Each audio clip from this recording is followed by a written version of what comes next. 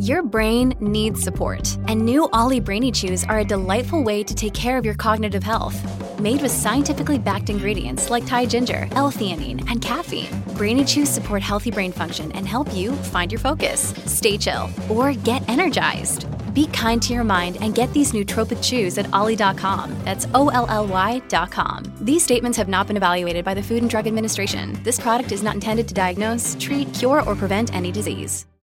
Hello, everybody. This is Marshall Poe. I'm the editor of the New Books Network. NBN listeners like to read books and buy them. So we thought we'd tell you that right now, our friends at Princeton University Press are having a remarkable site-wide sale. You can get 50% off books, including ebooks and audiobooks, with the code 50, F-I-F-T-Y, at checkout until May 31. You can save some real money on Princeton University Press books. I encourage you to go there and check it out.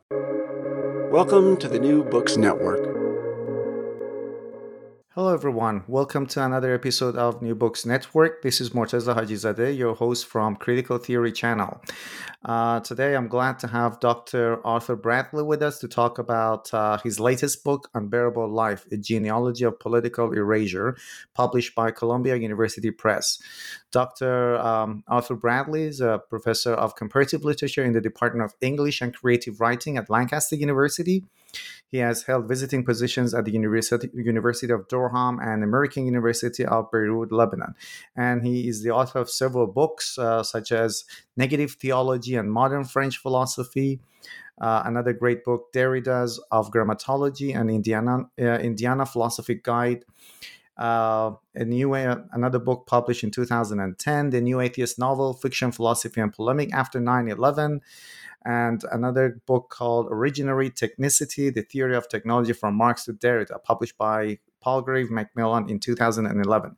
But today he's going to talk to us about his latest monograph, Unbearable Life, A Genealogy of Political Erasure. Arthur, welcome to New Books Network. Thank you very much, Morteza. It's great to be here. When I was going over your university profile, some of the titles, I must be honest, some of the titles sort of freaked me out.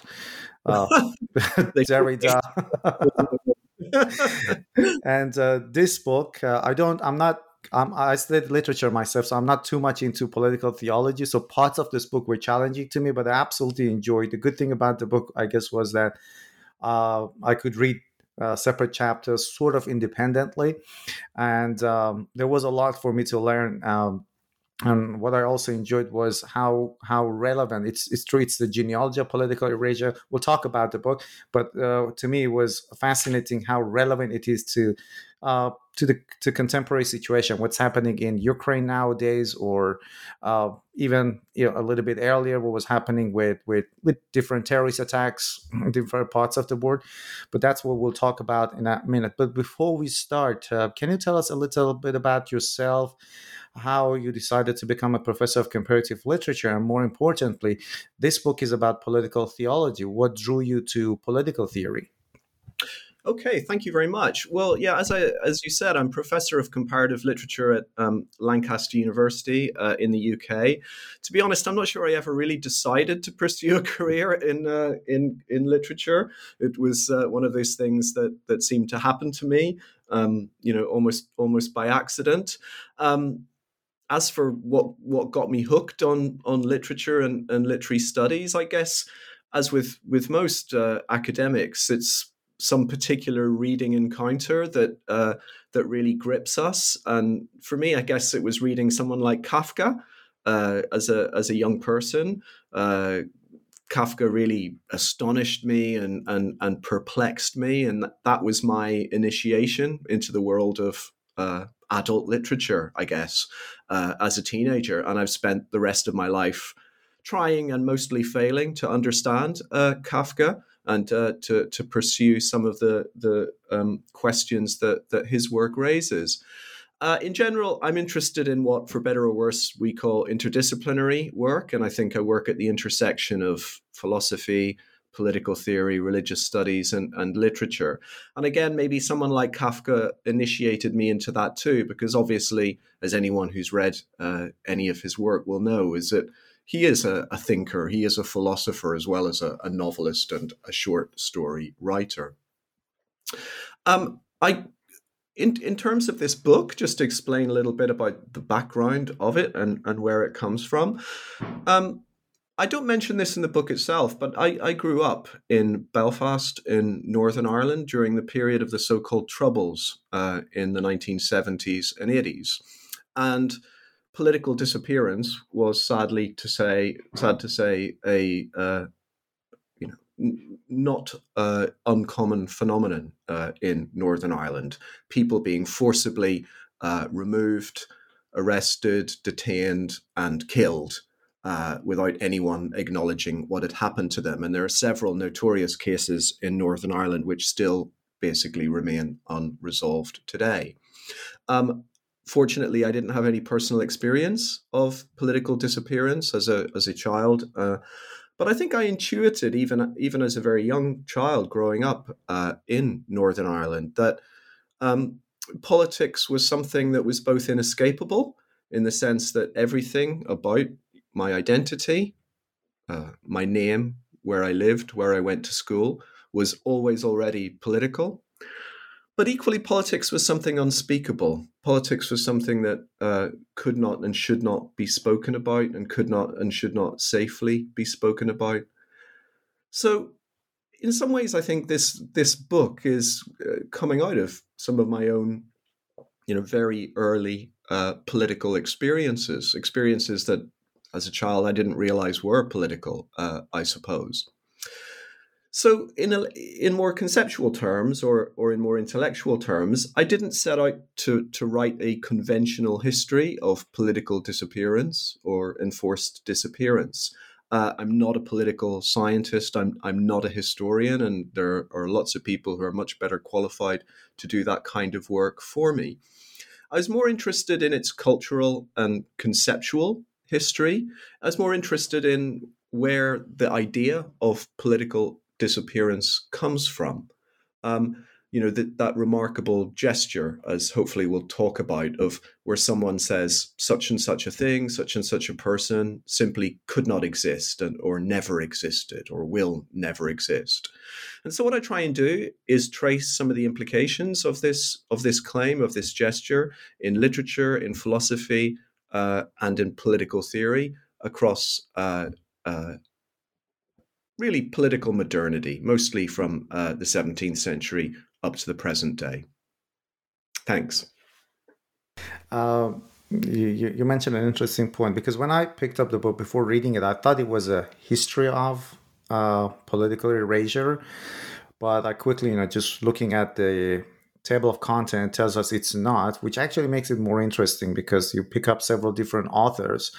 So maybe before we talk about some details, you can tell us some of the authors or writers you have picked up. You talk about you have Shakespeare, you have St. Augustine, you have Walter Benjamin. Can you tell us a little about the structure of the book, and then we'll kind of delve deeper into the content? Yeah, sure. I mean, the book is really a collection of essays, I think.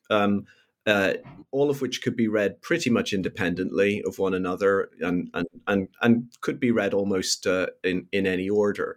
But nonetheless, they are, I guess, for better or worse, paradigms. The figures I've chosen of certain moments, of certain pivotal moments in the history of political theory, political philosophy, and this thing that I call political theology. And we can talk a little bit more about that in a moment, if you like.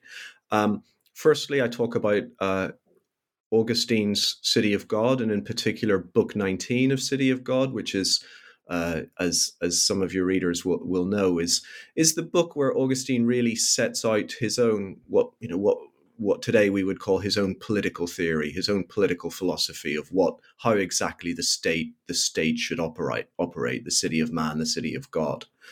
And then I leap forward to early modernity, the transition from royal sovereignty into popular sovereignty by looking at figures like Shakespeare, by looking at figures like Thomas Hobbes. I move forward again to look at the French Revolution, the birth of political modernity, by looking at the speeches and writings of Maximilien Robespierre. And then I finish off by moving into the 20th century with 2 chapters on the political theorists, political theologians, Carl Schmitt and Walter Benjamin. And the book is, there are a lot of examples from literature, and what fascinated me was that you're a professor of comparative literature. This is a book, this is an interdisciplinary book, but again, the parallels between literature and politics. So can you talk about that a little bit? Do you consider literature to be similar to politics in a way? Yeah, I mean it's a big and it's a complicated question, but I mean let's just say at a very simple or minimal level that there is a kind of middle ground between political theory and literature. You know, on the one side, as I've already mentioned, writers like Shakespeare, writers like Kafka, and so on, are clearly, in some sense, political writers who describe and criticize a political universe, who intervene into politics and genuinely, in the case of Shakespeare, influence the political imaginary of the early 17th century. And on the other hand, you know, the great works of political theory, you know, people like Thomas Hobbes, Machiavelli, and so on, are also literary works, you know, not simply in the sense that they are, you know, very carefully crafted texts with very specific structures and voices and personae, but also just in the sense that many of the arguments that they advance and many of the claims they make depend on what I would call fictions of the political. You know, if we think of Thomas Hobbes's famous idea of the state of nature, for example, you know, what exactly is the state of nature? I mean, Hobbes is very clear. It's not a real place. You know, it's not. He's not making a historical claim about what society was really like before we all decided to live together in a commonwealth or a community. It's a kind of a thought experiment. It's a heuristic fiction in which Hobbes is really saying, let's imagine, you know, if we subtracted everything that makes a society, if we took it all away, what would we be left with? You know, that's and you know, we can find numerous such heuristic fictions, thought experiments in the history of political theory, from the state of nature in Hobbes or Locke or Rousseau, up to, you know, people like Rawls's veil of ignorance. So you know, that's a long way of just making the very simple point that I began with, is that I don't think there's any clear dividing line between political theory and literature. Political theory involves fictions of the political, and literary fictions have an irreducibly political dimension as well. That reminds me of when I had my Viva session for my PhD thesis. I ventured a lot into philosophy and also environmental activism, and I guess one of the criticism from one of the examiners was that literature must be kept separate. There is this, like, as if there is this halo around literature. We cannot really be engaged with real world. It needs to be kind of put on a pedestal and, you know, extolled for its aesthetic values. But I always feel like literature is a great venue, you know, to venture into politics, into environmentalism, into anything that, you know, deals with the human society. Sure. I mean, yeah, I'm very sympathetic to that. I mean, I think there are bad ways to read literature politically. Yeah, that's right. Obviously, there are clumsy and reductive ways of doing it. But like you, I wouldn't want to bracket it off from the real world of politics. Mm-hmm. Yeah. Let's start with some definitions. Political erasure. When people hear the word political erasure, what they might think of is an act of killing. So politicians or the police might kill somebody just to erase them, but conceptually it's completely different from that. So maybe you can tell us a definition of political erasure. Tell us how it's different from killing, and you make the point that it's even worse than killing in some ways. And I guess it's also a good place to give us to tell us a little about the history of that where it started. I don't know if it was the first place where it started or not, but there is this Greek term, if I'm pronouncing it correctly, damnatio memoriae, erasure of memory, or damnation of memory. Yeah. So can you talk about the definition of political erasure? Yeah, sure. I mean, unfortunately, political erasure is, as I think you said at the beginning, is one of those incredibly timely topics, and we could talk about it in the case of the war in Ukraine. We could go back to Northern Ireland that I mentioned, to South America in the 1970s as well. But I trace it all the way back to ancient Rome and to this gesture of what's called damnatio memoriae. And the book opens with a discussion of this punishment. It was a particular punishment called damnatio memoriae. If a citizen in Rome was accused of a particularly heinous crime, usually some form of treason against the emperor, one of the punishments that would be inflicted upon them would not simply be death or injury, but something called the damnation of memory. And in the case of the damnation of memory, what would happen is that this person, any public representations of this person, for example, any statues to them, any images of them upon coins, would be defaced. Their face would be scratched out, or would be removed from the statue. Any record of them in public documents would be put under erasure, would be destroyed in one way or another. Any of their properties or possessions and so on would be expropriated and distributed. In effect, this person would be treated not as someone who had lived and now had been killed or punished for a crime, but as someone who had simply never existed at all.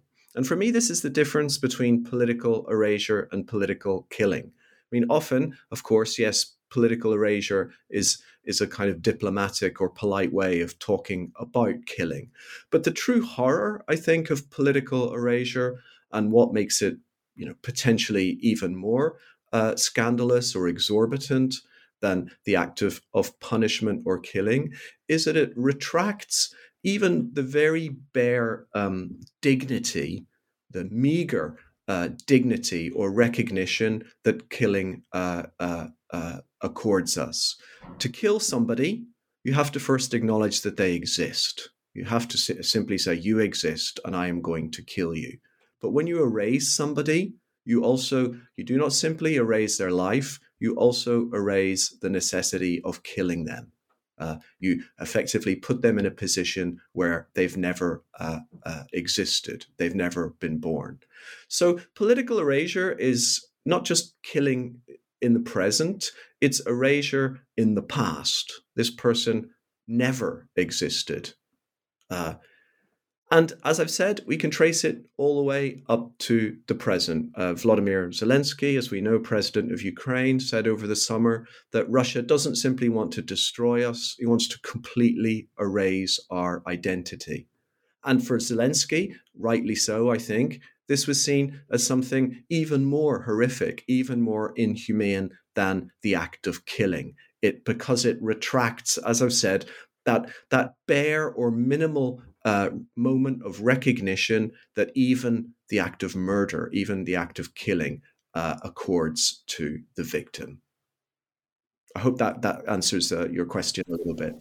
Yeah, it does. It's an interesting thing because, as you mentioned, when you decide to kill somebody, you recognize that they exist. But with the act of political erasure, you, as I guess the Greek term it's damnation of memory. The whole memory has to be completely wiped out.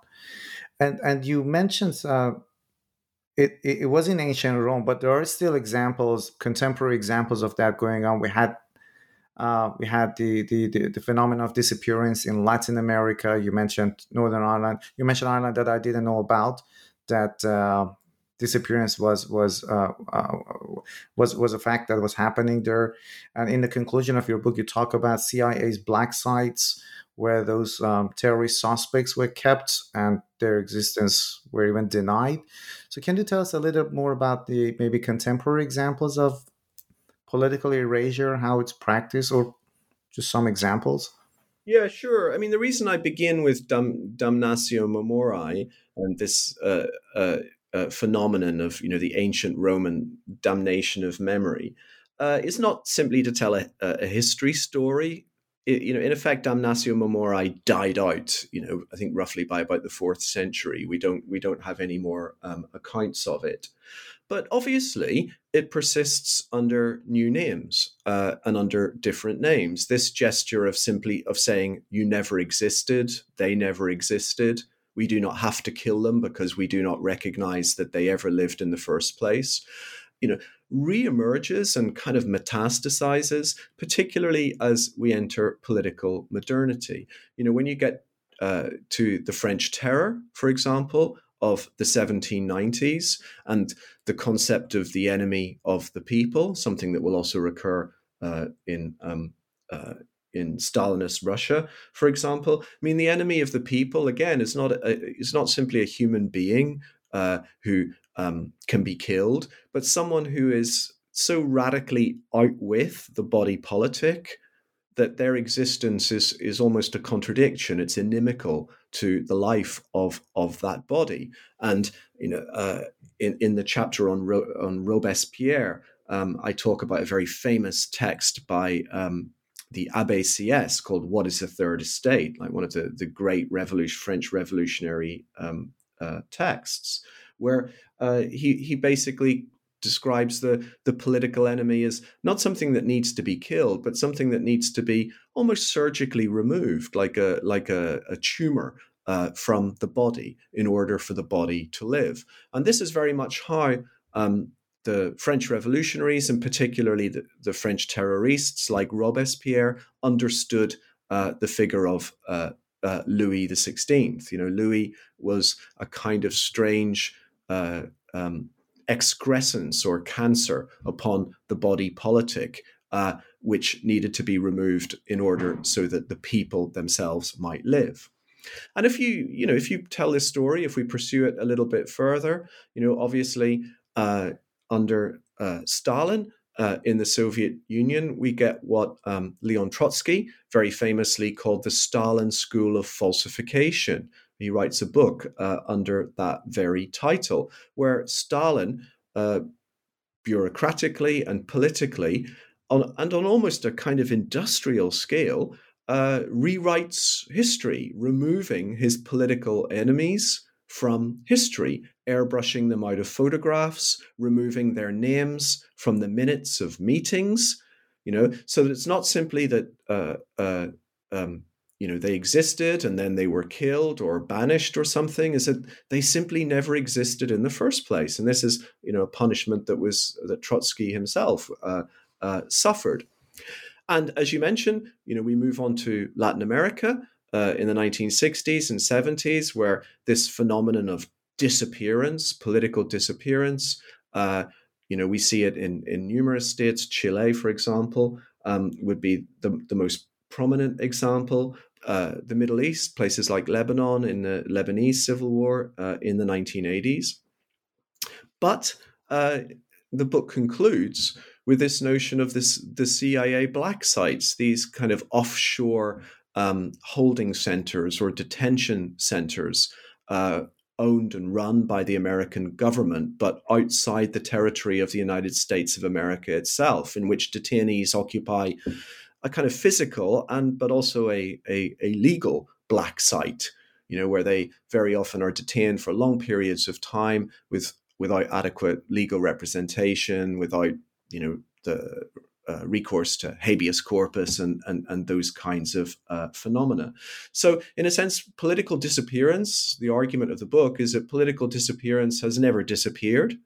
If anything, it becomes increasingly normalized as a part of our modern political and military and security apparatus. Let us go to chapter 1. That's where you talk about Foucault's idea of biopolitics, and then you introduce the term nihilpolitics, if I'm pronouncing it correctly. But before that, tell us the definition of unbearable life Where does it come from? What is unbearable life? And there are other terms, like, for example, Judith Butler's precarious life, or we have Agamben's bare life. So how does unbearable life differ from these terms? Thanks. Yeah. So unbearable life is my term, for better or worse, but it's obviously referring to and paying a kind of tribute to a whole host of works over the last 20 or 30 years, which have sought to, redescribe life and the condition of the living in new political terms, and to describe what the fate of life has been in political modernity. I'm thinking here of the work of people like Giorgio Agamben, Italian political philosopher Giorgio Agamben, which he borrows the term bare life from Walter Benjamin, nuda vita, as he calls it. Judith Butler has this term precarious life. Eric Santner, creaturely life, and so on. And these are all fantastic works, which I admire, and my own work would not be possible without them.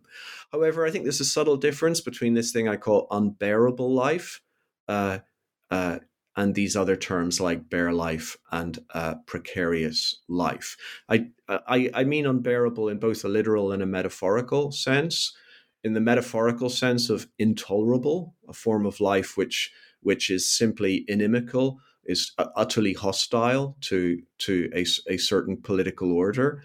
And because of that intolerability, it's a life that must be rendered unborn, a life that's rendered as never having lived in the first place.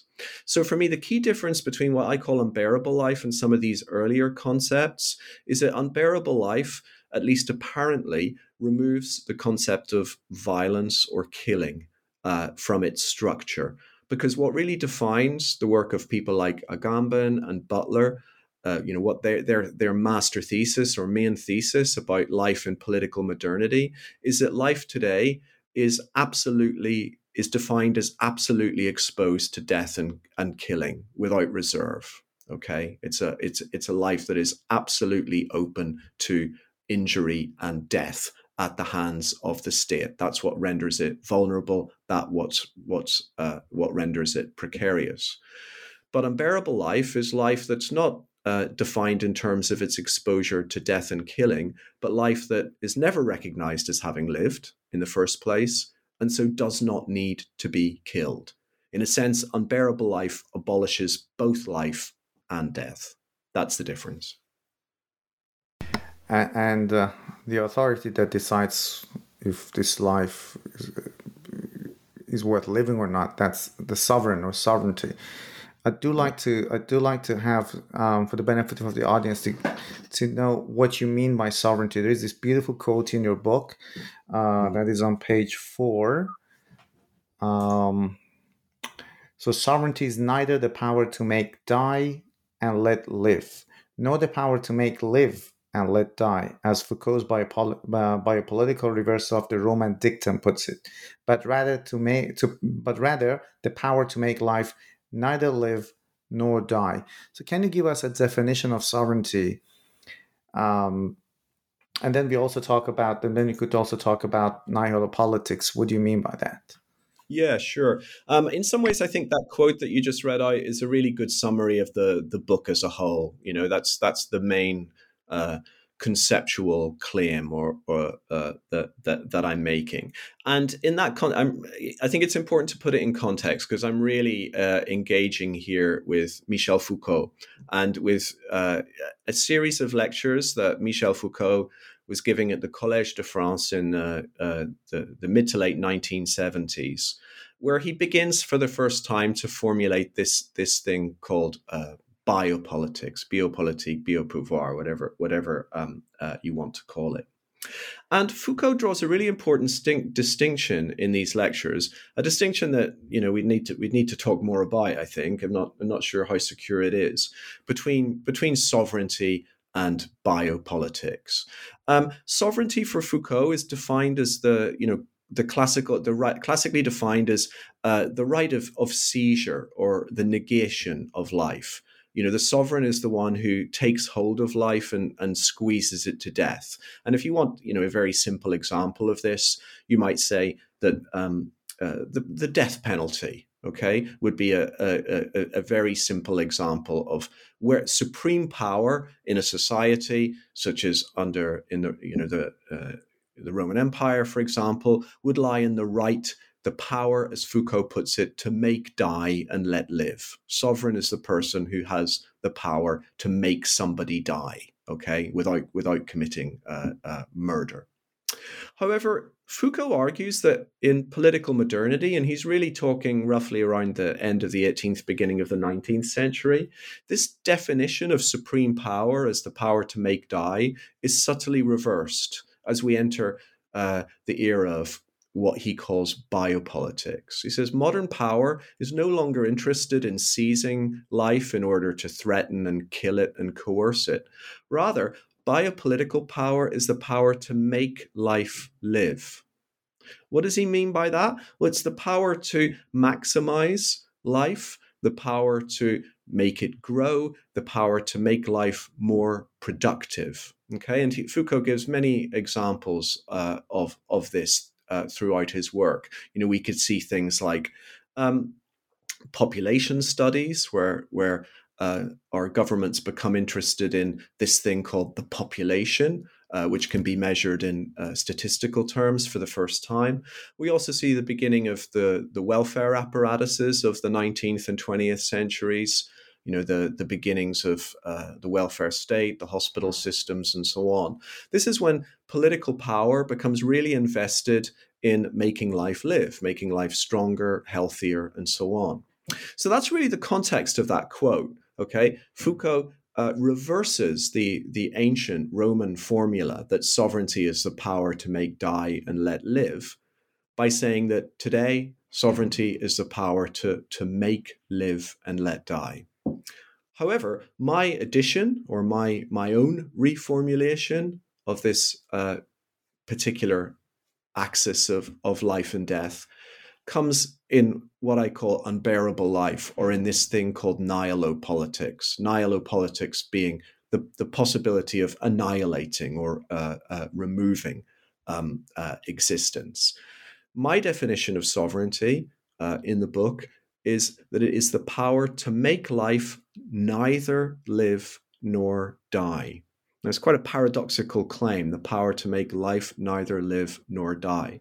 But what I'm really doing here is actually just pursuing an insight that Foucault throws out almost spontaneously in his lectures, but never really follows up, which is that life itself is not something which exists entirely independently of sovereign power and of political power. The right to life is not a kind of biological or neutral principle. It's something which is bestowed upon us by political power. So the sovereign, the supreme political power is the power to decide whether I live, to recognize me as a living being endowed with certain rights, and also the power to take away those rights, the power to kill me.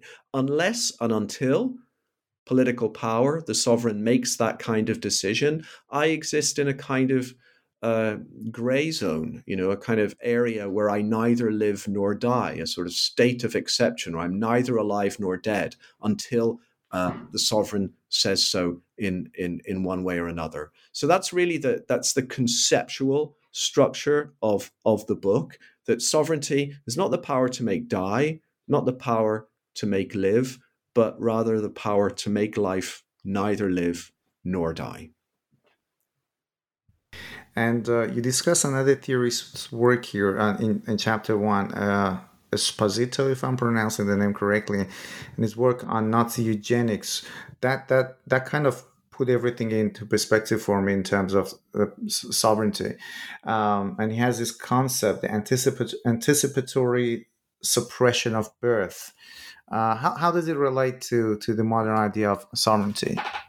Thanks very much. Yeah, I mean, I'm a big admirer of Roberto Esposito's work, and again, I think he's someone who very much lies in the background of this book. And without without him and his work, the book itself would not have been possible. And I think this concept of the anticipatory suppression of birth and of Nazi eugenics more generally maybe brings home or brings down to earth the slightly more abstract claims that I'm making about sovereignty so far. In his book Bios, Esposito does a fabulous and kind of horrifying analysis of Nazi eugenics in the 1930s.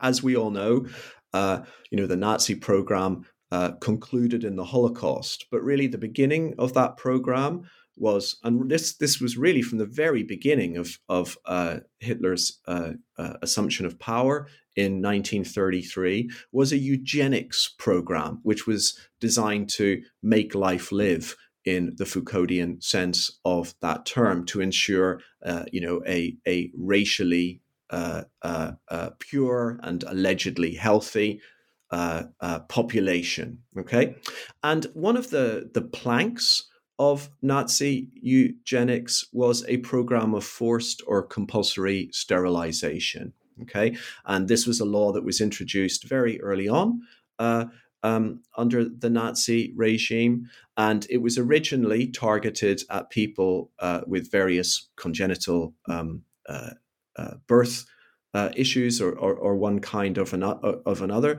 and so that these people were not able to have children. They were forcibly sterilized. Allegedly, this program was going to be extended and to become almost normalized, where people over a certain age, women over a certain age, would be sterilized to minimize or to eliminate any risk that they could have a child with any kind of congenital issues or birth defects. And in his book, Esposito calls this the anticipatory suppression of birth. And this is quite an interesting idea for me, and a good example of one of the things that I call nihilo-politics in the book. Because, what is actually happening here? Is this an act of killing? When you sterilize someone, you're not killing anyone. It's not a form of abortion. It's not like you're removing a fetus that is already, in embryo or some form in the body. But what you're doing is a kind of virtual killing. You're removing the very possibility of future people, the very possibility of birth ever happening. It's a kind of preemptive act of killing, an act of nullification that makes or renders the act of physical killing unnecessary. We don't need to perform an abortion. We don't need to perform murder, because those people will simply never exist in the first place. And this, for me, would be another example, a very concrete and horrifying example of this sovereign power to make life neither live nor die. It's extending sovereignty from the biological sphere into the virtual sphere of anticipating possible futures, future births, future peoples, and in a kind of preemptive way, denying the possibility or removing the possibility of those futures ever happening. I guess that was a great example to sort of delineate the concept of sovereignty and also unbearable life. And there are a lot of questions I want to ask you, but I know that I need to cover different chapters in the book. So let's talk about chapter 2, St. Augustine's City of God.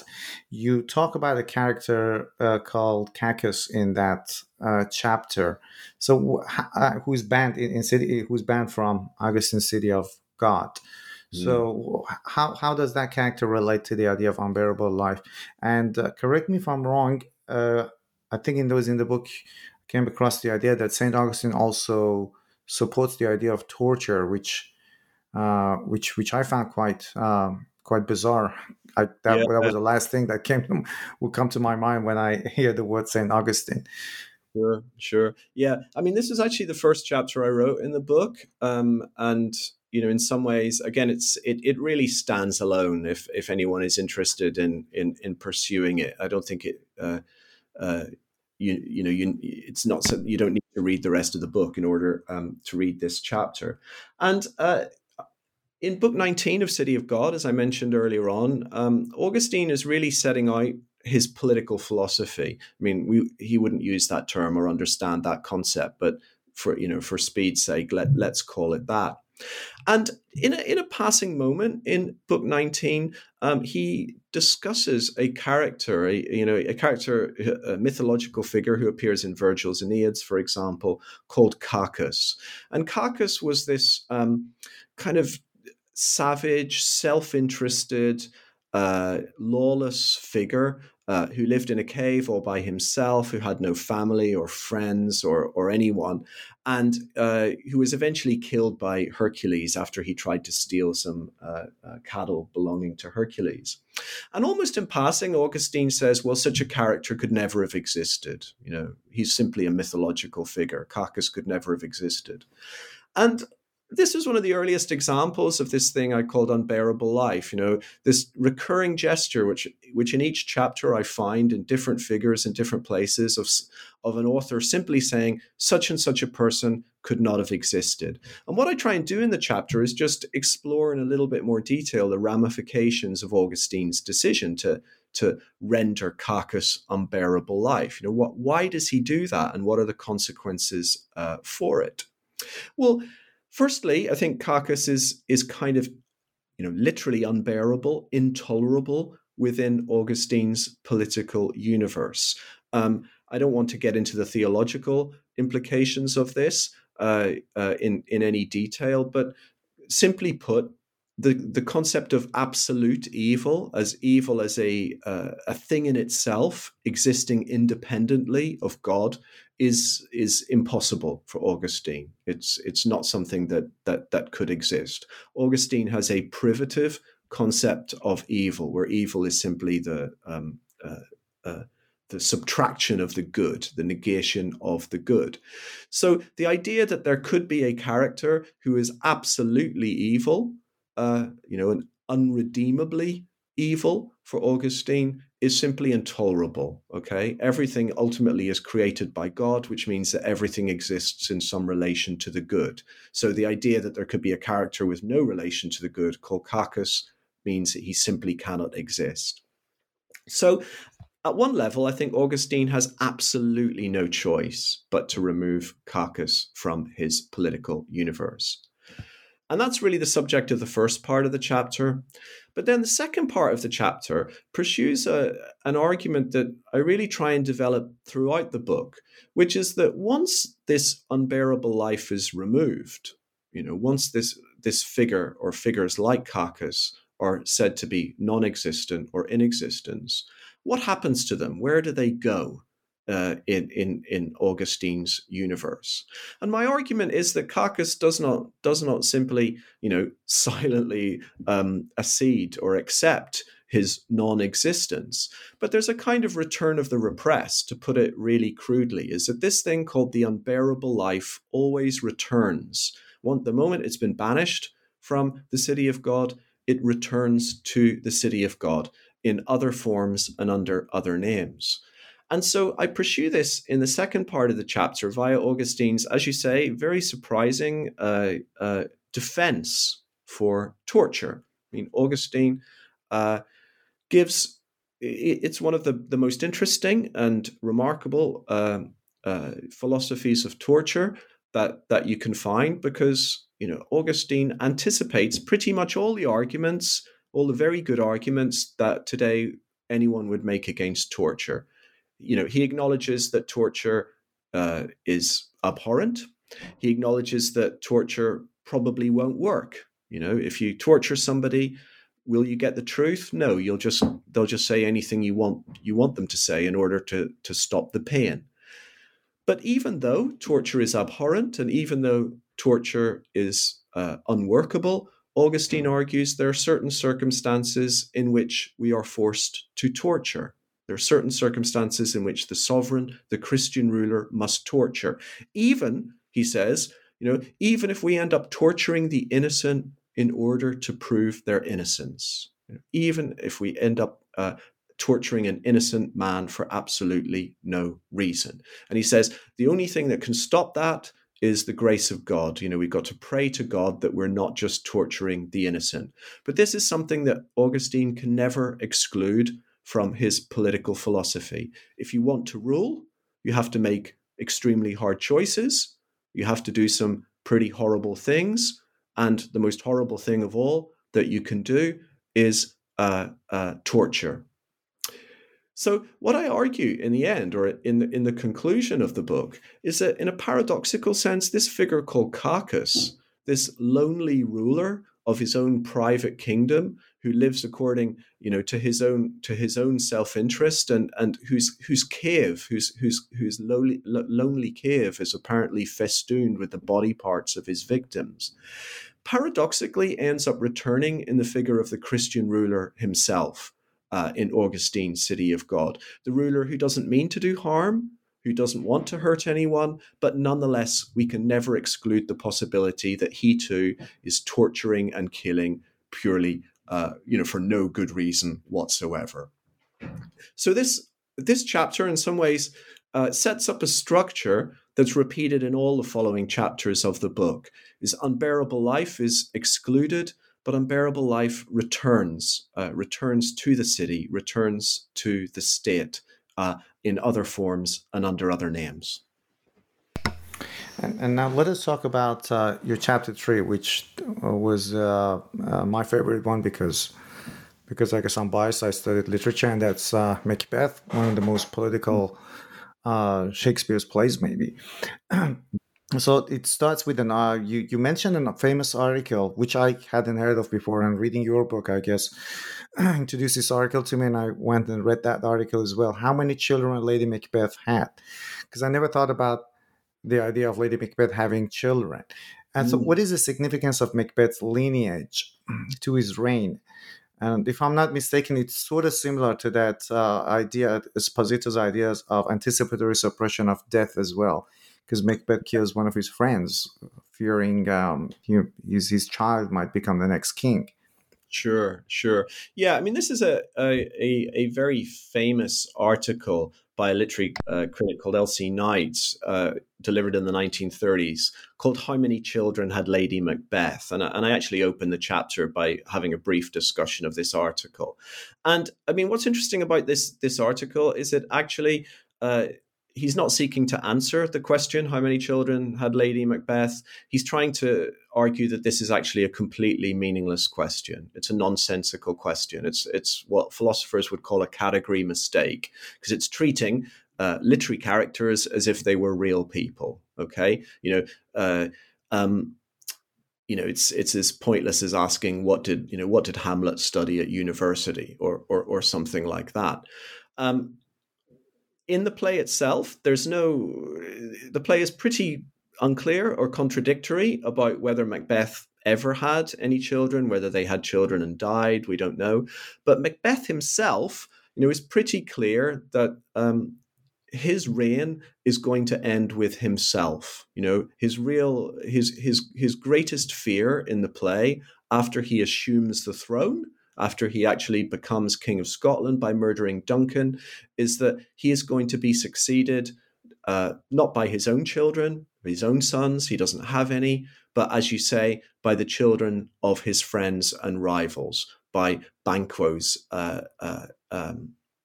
issue. Okay, so Macbeth is forced into this appalling dilemma where he realizes that perhaps, he's done this terrible crime for nothing, and that he's just going to be a footnote in history, and Banquo's lineage will succeed. So what does he try and do, or what is his response to this? Well, his response is, again, a kind of early version, I think, of what Esposito calls the anticipatory suppression of birth. It's a kind of Shakespearean eugenics, if you will, because as anyone who knows the play will be well aware, Macbeth goes around, he goes on to this kind of bloody state-sponsored exercise in birth control. He kills his friend Banquo. Why does he kill Banquo? Is it because Banquo himself is going to become king? No. The weird sisters, the witches, prophesize that Banquo will never be king.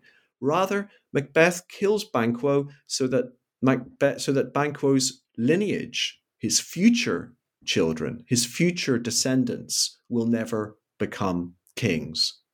And this is a gesture that gets repeated throughout the play, where Macbeth engages in this preemptive, almost virtual genocide of killing kings who have yet to be born, so that they never will be born. And in the remainder of the chapter, I return to the question of how many children had Macbeth, and I argue that even if it is a nonsensical question or a meaningless question in the context of the play, thinking about it politically and biopolitically, it is possible to think about things like Nazi eugenics as Macbeth's lineage, as Macbeth's children, if you like, that we can draw a line between Macbeth's act of virtual killing, of preventing children from never being born because their existence is intolerable to him, to the kind of Nazi suppression of birth that Esposito talks about in his book. And you have the same temporal side, which is Macbeth's crime, killing of the future. The killing of the future, the killing of time itself, the attempt to prevent time from passing or time from taking place. That is Macbeth's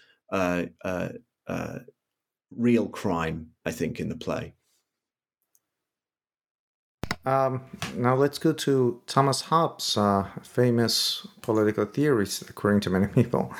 So in Thomas Hobbes, in his society, the citizens offer their absolute obedience to the sovereign in exchange for security.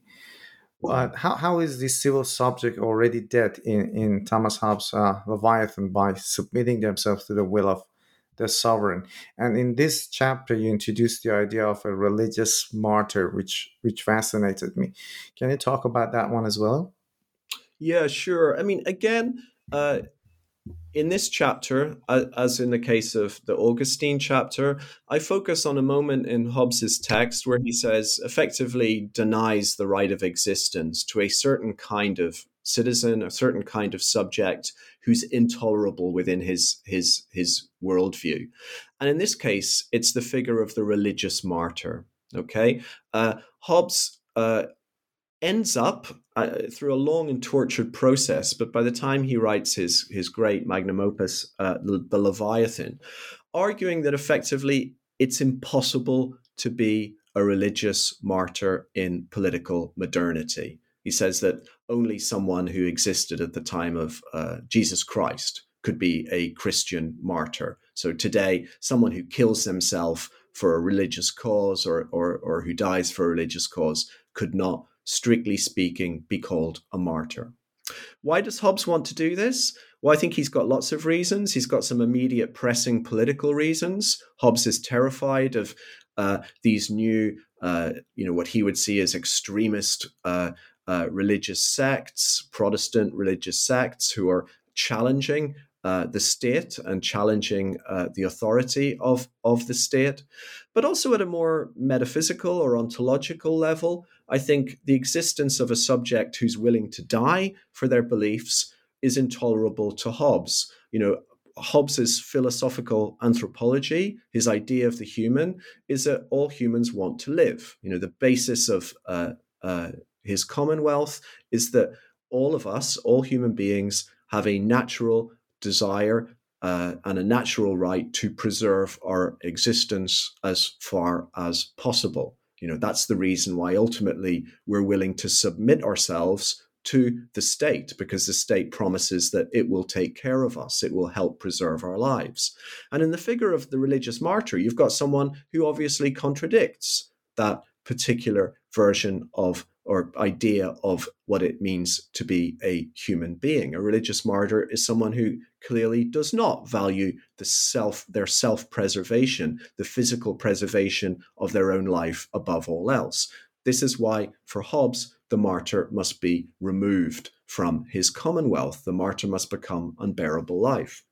However, again, in the second part of this chapter, just as in the case of the Cacus chapter, what I try and do here is show how the martyr does not stay dead or stay unbearable, if you like, but returns to haunt the Commonwealth and returns to the very heart of Hobbes's political theory. Because there's a really interesting moment later on in the Leviathan where Hobbes is talking about political obedience and political authority. Why do we owe obedience to the sovereign? Why should we obey them? And he draws a parallel between the modern political citizen and a figure called Jephthah's daughter. Okay, and Jephthah's daughter is a figure from the Hebrew Bible, from the book of Judges. And Jephthah's daughter was Jephthah was a great warrior who went off to fight a battle against the Ammonites. And in order to win the battle, he makes a deal with God. He promises God that he will sacrifice the first thing he sees when he comes home if he wins the battle. Jephthah wins the battle and he comes home and he finds his own daughter is the first thing that he sees. So he's put in this position of having to sacrifice his own daughter. And what's really interesting is that the daughter effectively tells her father, yes, you've made this deal with God. I must die. I'm willing to die for you. And what's really interesting and bizarre here is that Hobbes holds up this figure of Jephthah's daughter, who is effectively a religious martyr. Is effectively someone who is saying, I am willing to die for the greater good of your covenant with God, your promise to God, as his example of the prototype of the citizen. The citizen must be willing to lay down their lives for the greater good of the state. So on the one hand, Hobbes rejects the figure of the martyr, renders them unbearable, says that they have no place whatsoever in his commonwealth. But on the other hand, we find the religious martyr returning to the very heart of the Commonwealth in the figure of Jephthah's daughter, who becomes the model for the Hobbesian citizen. And is there a resemblance to, because you talk about towards the end of that chapter, which is page 116, you talk about this jihadist, Muhammad Sadiq Khan, who it was in 2005 in London. He blew up himself in London Tube. So he said that we love death before he killed himself. So we love death as you love life. Do you see any parallel between like modern suicide bombers, jihadists or terrorists, who simply sacrifice their lives for a greater cause that they believe in? Yes, I do. I end each chapter of the book with a kind of modern paradigm or a modern constellation, if you like, of the kind of issues that I've been discussing. And so I end this chapter on Hobbes and the religious martyr with a discussion of this young man called Muhammad Sadiq Khan, who blew himself up on a London tube train, killing himself and many other people in 2005. And in a video recording that he made before he did this act, he made the claim, which is not his own personal claim. We find it in many suicide bomber testimonies, that we love death as you love life. That was his promise or threat to civil society, to the Commonwealth. We love death just like you love life. And I draw a parallel between this and Hobbes's discussion of the religious martyr, because I think Hobbes would have recognized a claim like this very well, because in a certain sense, this is exactly the challenge that the religious martyr poses to the Hobbesian Commonwealth. Hobbes effectively says the thing that we all have in common, the thing that binds us together, is that we love life and we want to carry on living as long as we physically can. So what do we do when we're confronted with someone who says, no, actually, I don't love life. I love something more than my own physical existence. I love death. And in the conclusion of the chapter, I try and suggest that perversely, Hobbes's answer, the answer that Hobbes ends up giving to a figure like Muhammad Sadiq Khan and his Christian predecessors, is not that yes, we do love life more than we love death, but in fact, exactly the opposite. The claim that Hobbes ends up making is that we love death even more than you. We love death. The Hobbesian citizen loves death, is willing to die for their civil sovereign even more than the religious martyr. They have already laid down their existence for their civil sovereign as a price for entering society. So in this sense, Hobbes counterposes Jephthah's daughter, the person who willingly gives up their life for the state, to Muhammad Siddiq Khan, who willingly gives up his life to resist the state. Let's go to French Revolution and the concept of already dead. Robespierre famously said, "I'm a living martyr of the Republic." So you see this concept of already dead. First, it would be great if you could explain the concept, but you also see it as a continuation of that classic idea of Greek heroism, Christian martyrdom. And it also finds its equivalent in more contemporary times with Zapatista's National Liberation Army, who also had this motto maybe of already dead. Yeah, I mean, this is quite a pivotal chapter in the book for me, because this is where I move from what you might call a passive concept of unbearable life to an active and even revolutionary concept of unbearable life, where unbearable life ceases to simply be a state of victimhood or subjection to which one is subjected by the state, but becomes a subject position in its own right, which can be mobilized by the state, but also against the state. And in order to do this, I engage in a quite a long and detailed reading of Maximilien Robespierre, the famous French revolutionary, the person who, not entirely accurately, is deemed responsible for the terror, the French terror, that phase of the revolution.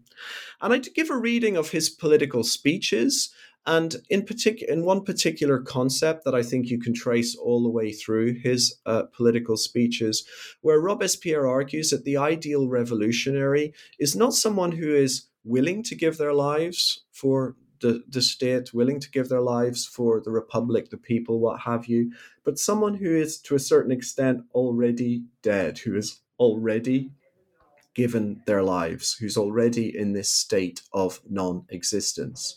And you can perhaps see a parallel here with the previous chapter, where again I talk about the Hobbesian subject as someone who must always already have given their life, or be willing to give their life as a condition of entry into society.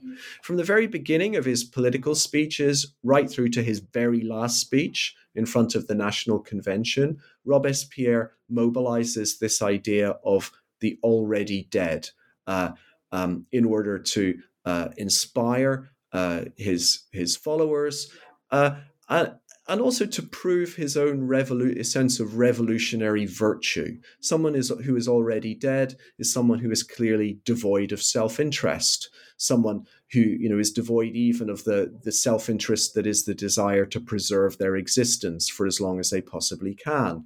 So it's a kind of continuation and radicalization of Greek ideas, the Socratic ideas of learning to die, of Christian martyrdom. Robespierre is entirely immersed in the Christian martyrological tradition. And I trace this all the way through a reading of the French Revolution to the conclusion that this position of already deadness, as I've suggested, is paradoxically becomes a position of strength, a position of political potency. That which is already dead cannot be killed. That which is already dead cannot be made to live. And again, in the conclusion of the chapter, I reconstellate Robespierre with some contemporary revolutionary movements, such as the Zapatistas, where this claim of the already dead, of that we have always already died for our cause, again gets appealed to and remobilized in the writings of people like Subcomandante Marcos. That reminds me of. So I'm originally from Iran myself. When Iran and Iraq war happened, I was a little kid, but when the war ended, I was about 6 years old. I still have some memories of that, not sweet memories, of course, but I do remember like after the war, there were a lot of movies and there was a lot of literature, state endorsed literature about Iran and Iraq war, and the way it was rendered was that all these soldiers have no care for their own lives.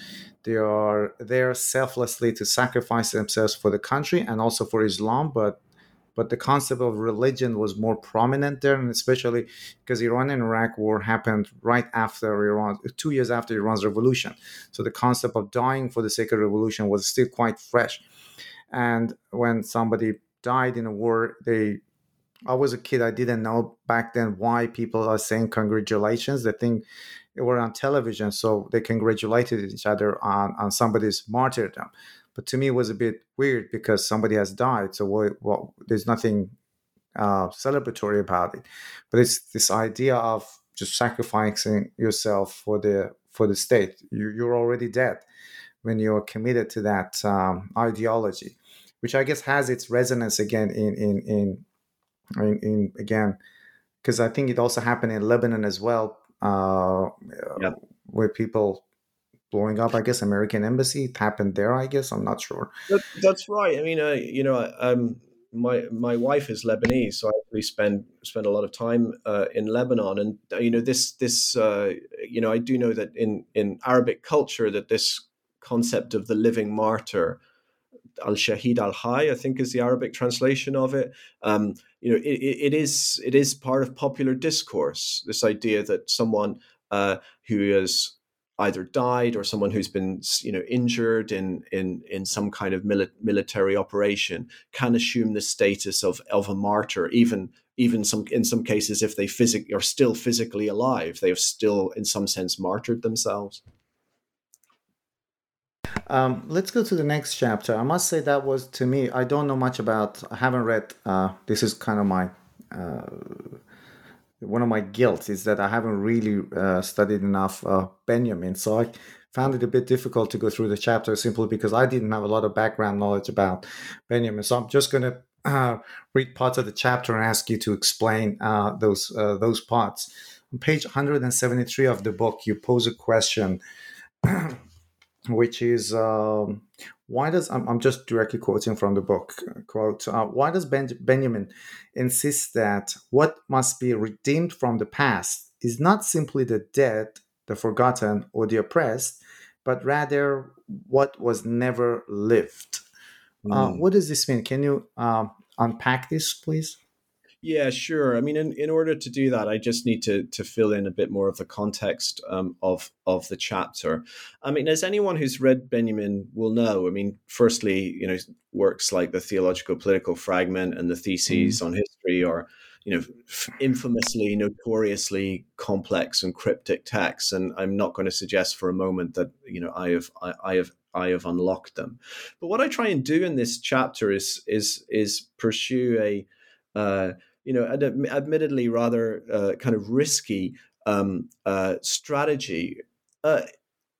One of the oddest things about Benjamin, I think, and one of the strangest things about his work is that we see this claim constantly being made that in some sense it's possible to redeem the past, okay, to transform or to bear witness to the events of the past. And Benjamin scholars have spent 100 years trying to figure out what exactly that means. What do we mean by redeeming the past? How can we exactly redeem the past? And the conclusion that scholars mostly come to is that this could only happen symbolically. Okay, as we can't actually change the past, we can't refight wars that were lost, we can't bring back people who died to life. The most that we can do is redeem them or pay tribute to them or do justice to them in the present by, perhaps taking up their cause and fighting a new war or a new revolution in their name. So, totally understandably, Benjamin's scholarship concludes that we can't take Benjamin seriously or literally, because the one thing you can't change is the past, right? You can change the future, but you can't change the past. Now, I want to pursue the argument, which I say is admittedly rather risky argument, that there is a sense in which we have to take Benjamin absolutely literally here, in which when he's talking about redeeming the past, he really means the past. Okay, he's not talking about repeating the past in the future, correcting it or improving it in the future. He's talking about really changing the past, and not simply changing what happened, but changing what didn't happen, actualizing possibilities within the past that never occurred, that never lived. The person we were never friends with, the person we never fell in love with because we never happened to meet them. Now, the reason I come to this conclusion, or I think I'm justified in pursuing this argument, is that Benjamin was familiar with a very obscure and eccentric debate within Christian theology around something called divine omnipotence. And this is principally associated, its most sort of extreme spokesperson is a theologian called Pietro Damiani in the 11th century. And this is really it was an argument about God's power. Does God have the power to do absolutely anything, or is God's power in some way limited, by the laws of nature, by things or decisions that God has already made? And Damiani is the most extreme defender of God's total omnipotence. And he argues that God has the power to do absolutely anything whatsoever, including changing the past, including changing what has already happened. And he gives a famous example here of what he calls the fallen woman, a woman who has lost her virginity. Says if God decides, God can make it so that she never lost her virginity in the first place. Okay, so this is not a miracle. It's not bringing someone back to life. It's literally making sure that they never died in the first place. Benjamin could ensure that Rome was never. Damiani says God could ensure that Rome was never founded, or that Rome never fell, or any of these things. Now, Benjamin was very well aware of this argument, and it's an argument that continues and goes back and forth in different ways in scholasticism, in kind of Thomism, in nominalism, and so on. And so, what I try and do in this chapter is reread his theses on the philosophy of history, and particularly his very unusual concept of the messianic redemption of history. Through this concept of divine omnipotence, describing it as a kind of divine omnipotence from below rather than from above. This idea that for Benjamin, remembering historical materialism, when it remembers the past, when it seeks to recreate the past, it's not simply doing it, in our heads in the way that I might remember, a person I knew from the past who's now died, but that this has a realist force, and that it becomes possible to change the past as past by the very act of remembering it. So the book concludes here with Benjamin, because here I see a kind of, again, unbearable life becoming a positive, active, subject position, as opposed to simply an abject one. In a certain sense, the debate around Christian omnipotence and divine omnipotence has never gone away. In a certain sense, it's the metaphysics of what we call political disappearance today, that God, or whoever happens to have power, has the power to change the past as they will, and as they won't, as they want to. And Benjamin, I think, counters this version of sovereignty over life and unbearable life and over the past with a potentially more positive, recuperative, messianic version of history, where it's not simply it's not simply the act of erasing people who existed, of erasing the woman who lost her virginity, or even the child that she could potentially have had, but also of making that which never happened possible once again, by making it possible to be friends with the person we never met, to fall in love with the person we never got the opportunity to fall in love with. So I see Benjamin's messianic idea of history as a kind of contrapuntal, positive form of unbearable life, in which we can make the disappeared reappear. I know that I've taken a lot more of your time than I originally asked for, but I do like to touch upon a quote in the conclusion of the book, which I guess when I read that, there was this idea that the victims of political erasure, they don't disappear completely. I'll just read that quote. It's on page 194. In being forced to negate its victims again and again, even as it insists they never were, what I have called a nihilo power ironically also ends up conferring upon those victims a certain spectral resistant power or immunity. They live on in a state outside life and death. This to me has this more positive, let's say, it confers upon them an agency. So the victims don't completely disappear. Is that the right interpretation of this? Yeah, absolutely. I mean, as I've said throughout the book, unbearable life, rendering life unbearable, saying life never existed is never the end of the story for me. It's really the beginning. And hopefully I've been able to explain how in each case, when someone is consigned to this position of unbearable life, they don't simply stay there. They come back. They return in the repressed returns in one way or another.